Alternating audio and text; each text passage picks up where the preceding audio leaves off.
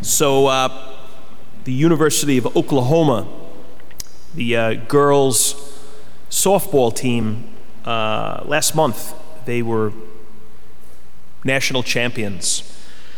It's the third straight year that they've been number one in the country. They're just this dominant machine, just crushing pretty much everybody they encounter. They had a 52-game winning streak.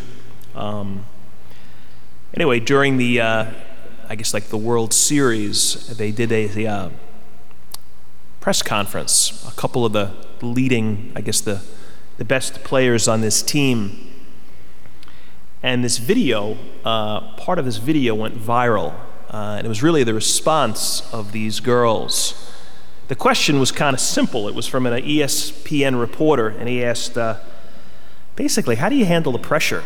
I mean, you're on this epic team, you know, this record-breaking team. How do you, the pressure to kind of keep winning streaks going and maintaining national championships, how do you do it? And anyway, this one girl was the first one to respond, and she talked about faith. She talked about Jesus, like in this absolute kind of unapologetic way. She talked about the difference between happiness and joy. She said, happiness is kind of fleeting. When good things happen, we're happy. But then as soon as something bad happens, we lose the happiness. She said, joy is sort of a different animal. I mean, it's similar, like we kind of almost interchange those words, or at least I did, until I heard her explanation. And she said, no, joy is a very different thing. Like joy, you can maintain joy even when bad stuff happens. Even if you lose a game, like you can still be joyful. You're not happy that you lost the game, but your heart, you're in very kind of a joyful, positive place, despite what's going on around you. She said the only way to have a sustaining joy that doesn't fade away, I think, is to know Christ. Any other type of joy, it's actually happiness, which comes and goes. But joy stays. Anyway, this was completely not what these sports writers were expecting to hear. They were expecting to talk about softball, the sport, the game. And then the other teammates joined in. This is what another one said, talking about their success. And she said, I think part of it is, she said, not being afraid to lose is what makes our team so strong. We want to win, but it's not the end of the world if we don't, because our life is in Christ. And at the end of the day, that's all that matters. Another one said, we know this game is giving us opportunities to glorify God. Once we figured that out, it really changed so much for us. And they said a few more comments. And it kind of, like I said, it went viral. It was in the news there for a couple of days. I've been a Catholic since my whole life. I grew up in a practicing Catholic family. I never really got away from faith. I never really got away from the church. In high school and college, when a lot of kids do, like I didn't. And I'm no credit to me. I actually got closer to my faith during those years. Obviously, eventually, I went into the seminary, and I'm here. But I tell you, that interview, those athletes, that kind of faith talk, Jesus talk, I've never really kind of understood it. It's like the quarterback who gets interviewed on the sidelines right after the game, and he's asked about the win. And the first thing he says is, I'd like to thank Jesus. And like a lot of people are thinking like, well, I didn't ask you about Jesus. I asked you about the touchdown. Why are you talking about Jesus? I never quite got that, in all honesty. I kind of would find it almost a little irritating. Like too much. I think I used to think of it as sort of like a Protestant thing. Kind of these Jesus freaks who just talk about him all the time. And hey, I mean, I'm up here. I'm in a pulpit talking to a couple of hundred people. Like, I know we got to talk about Jesus. But the way it's done by some people, I used to be kind of, it just seemed maybe too much. Like I said, it seemed very kind of Protestant. Maybe I'm wrong. Maybe it's just very committed. Maybe it's just a very Christian faith. Maybe I should be challenged by that. Maybe it's why that interview went viral. Because I think more than a few of us don't talk that way. Hey, we're here, we believe in Jesus, but we kind of keep it here. We don't do a lot of Jesus talk outside of these four walls. But these athletes do, and they did. There's a difference. Here's another video that went viral. This was about 15 years ago. In fact, crazy, it was a girls' softball again, college softball. It wasn't a championship game, but it was a playoff game. You may remember this. It was toward the end of the game, and there were two runners on. The girl is at the plate, and she crushes this home run, blasted well over the center field wall. She's rounding first, so it's a 3-run homer, which puts the team ahead. And she's rounding first base, and she blows out her knee. So she falls to the ground, clutching her knee. She's in between first and second base, screaming. Her teammates just instinctively get up, and they start to run out of the dugout toward the field, and they're stopped. The coaches stop them in their tracks. They say, you can't go on the field. You step on the field, and she's out. It's the rule. So they kind of step back, and the umpires kind of gather to figure out what they're going to do. And this girl is like in agony on the ground. Well, here's the rule. If she can make her way back to first base, if she can crawl to first base, she can stay on first base. Well, no, then they can call timeout, and you bring in a runner, sub in a pinch runner. But it's not a home run. It's just a very, very long single. So the first baseman on the team, the opposing team, is listening to the ump describing this. She walks over to the ump and she says, hey, if we carried her around the diamond and touched the bases, like, can we do that? And the ump was like, well, yeah, I guess so. I mean, there's no rule against it. I mean, why would anybody ever do that? You don't need a rule for that. So she got her. They kind of did a little huddle. Her and her infield teammates. They walked over to this girl who's still on the ground, and they said, we're going to pick you up and we'll carry you around. So they got on her arms and legs. They went to second base very gently, lowered her down. She touched the bag with her foot, go to third base, home plate, and it was a 3-run homer. And that team won. And that team went on to further postseason play. And the team that picked her up and carried her around lost. This is what the first baseman said. In the end, I don't think it's so much about winning and losing. It was about this girl. She was a senior. It was her last year. She hit it over the fence, and she was in pain. She deserved the home run. It was the right thing to do.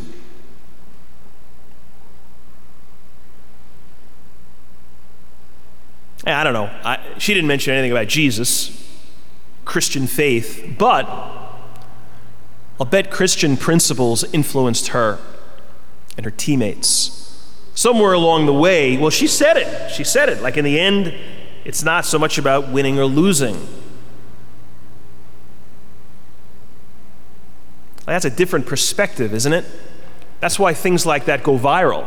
That's why I'm telling you, I remember the story 15 years later. Do I remember anything about that team? No. Who cares? Do we really care that this team won the college softball World Series? Not really. And they really won't be remembered for that. But I'm talking about this first baseman 15 years later, because she was different. And that's why those 3 girls 3 weeks ago, their interview went viral, because they're different. Somebody gave me this book, this was maybe about a year or so ago. It was written by a psychologist, a sports psychologist. And he was just talking about the impact, the influence that sports now have on our culture. Way more now than it used to. It's always been a big deal, but now it's just exponentially more. Especially with kids, especially with families, parents. And this book he wrote it's a total sort of wake-up call, because he says that things have gotten out of control. And this guy's a sports guy. Like, nobody's against sports. Sports are a good thing. And we're not against competition. We're not against wanting to win.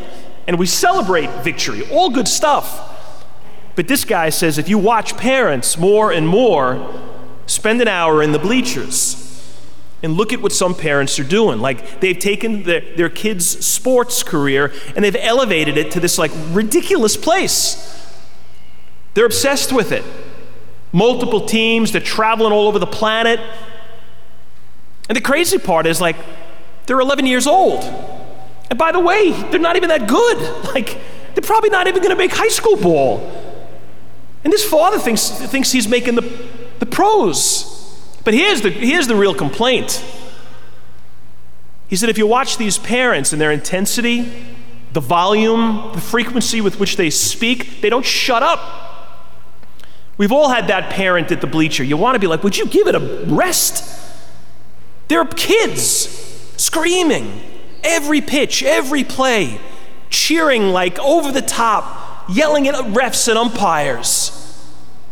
Before the game, they're like talking to the kid face to face. After the game, they're completely there, like too much.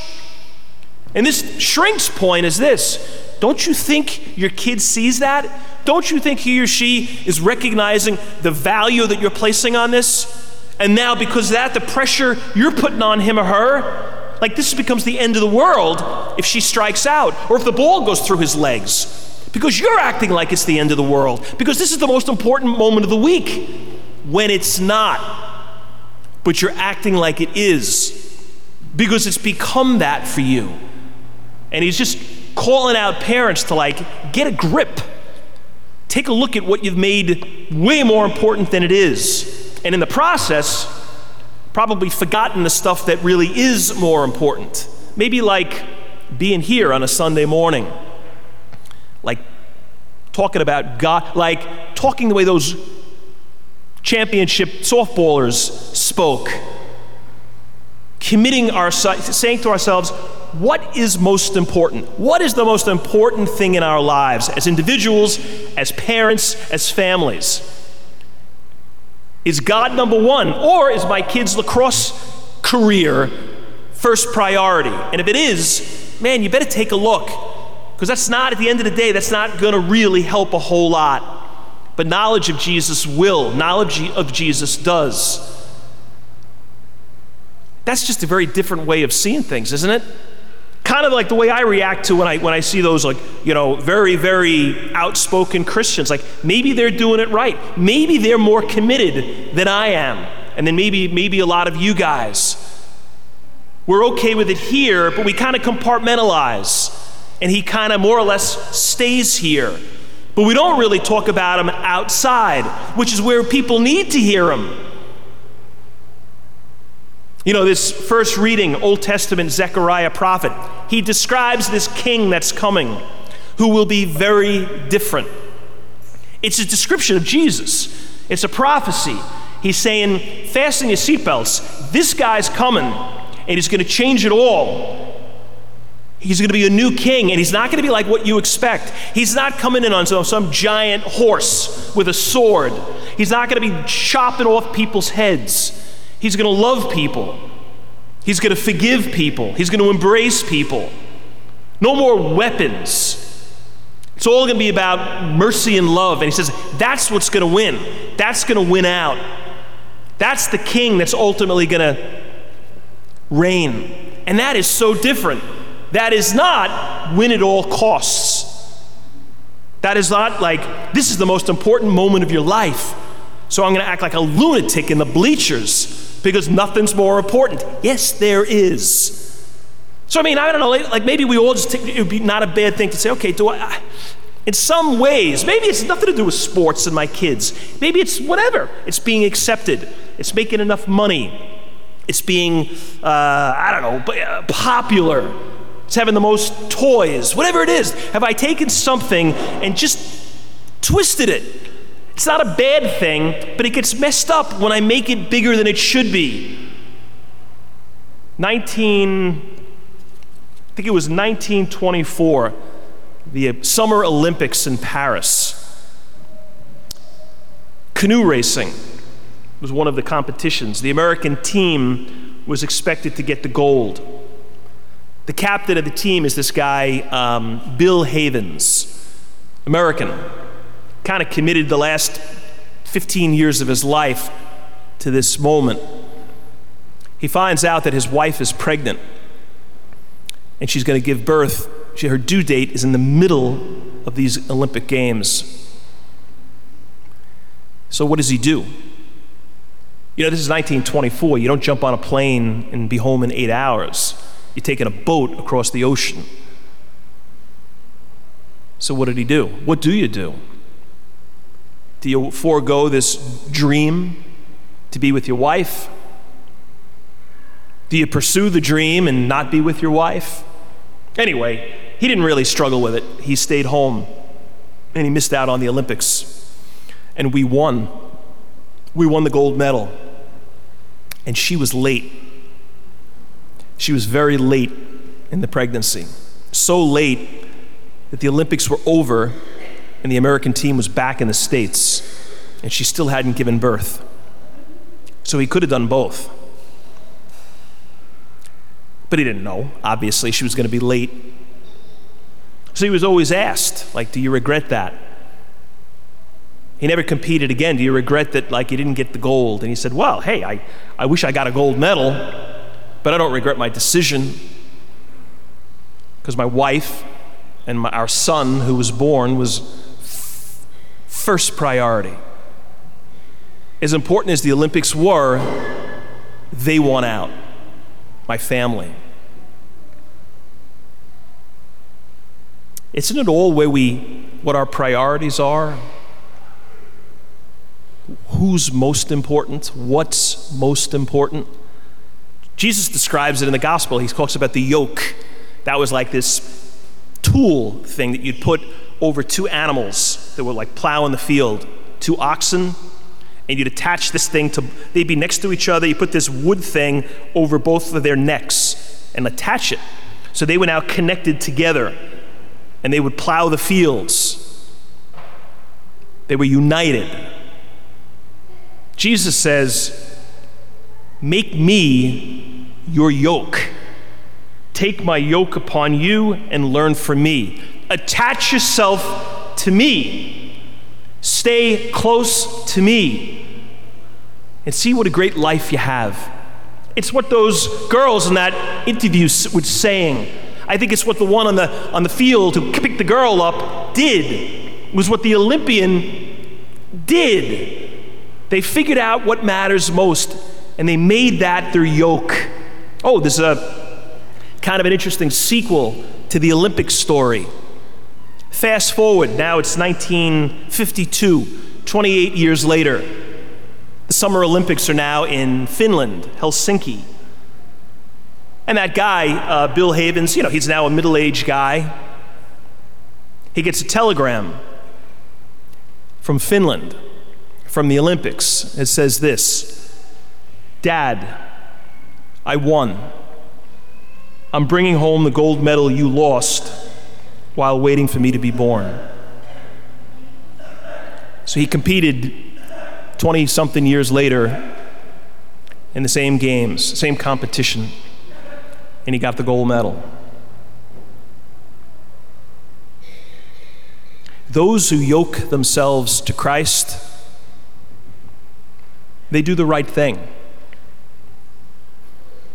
And those who do the right thing, they get the gold.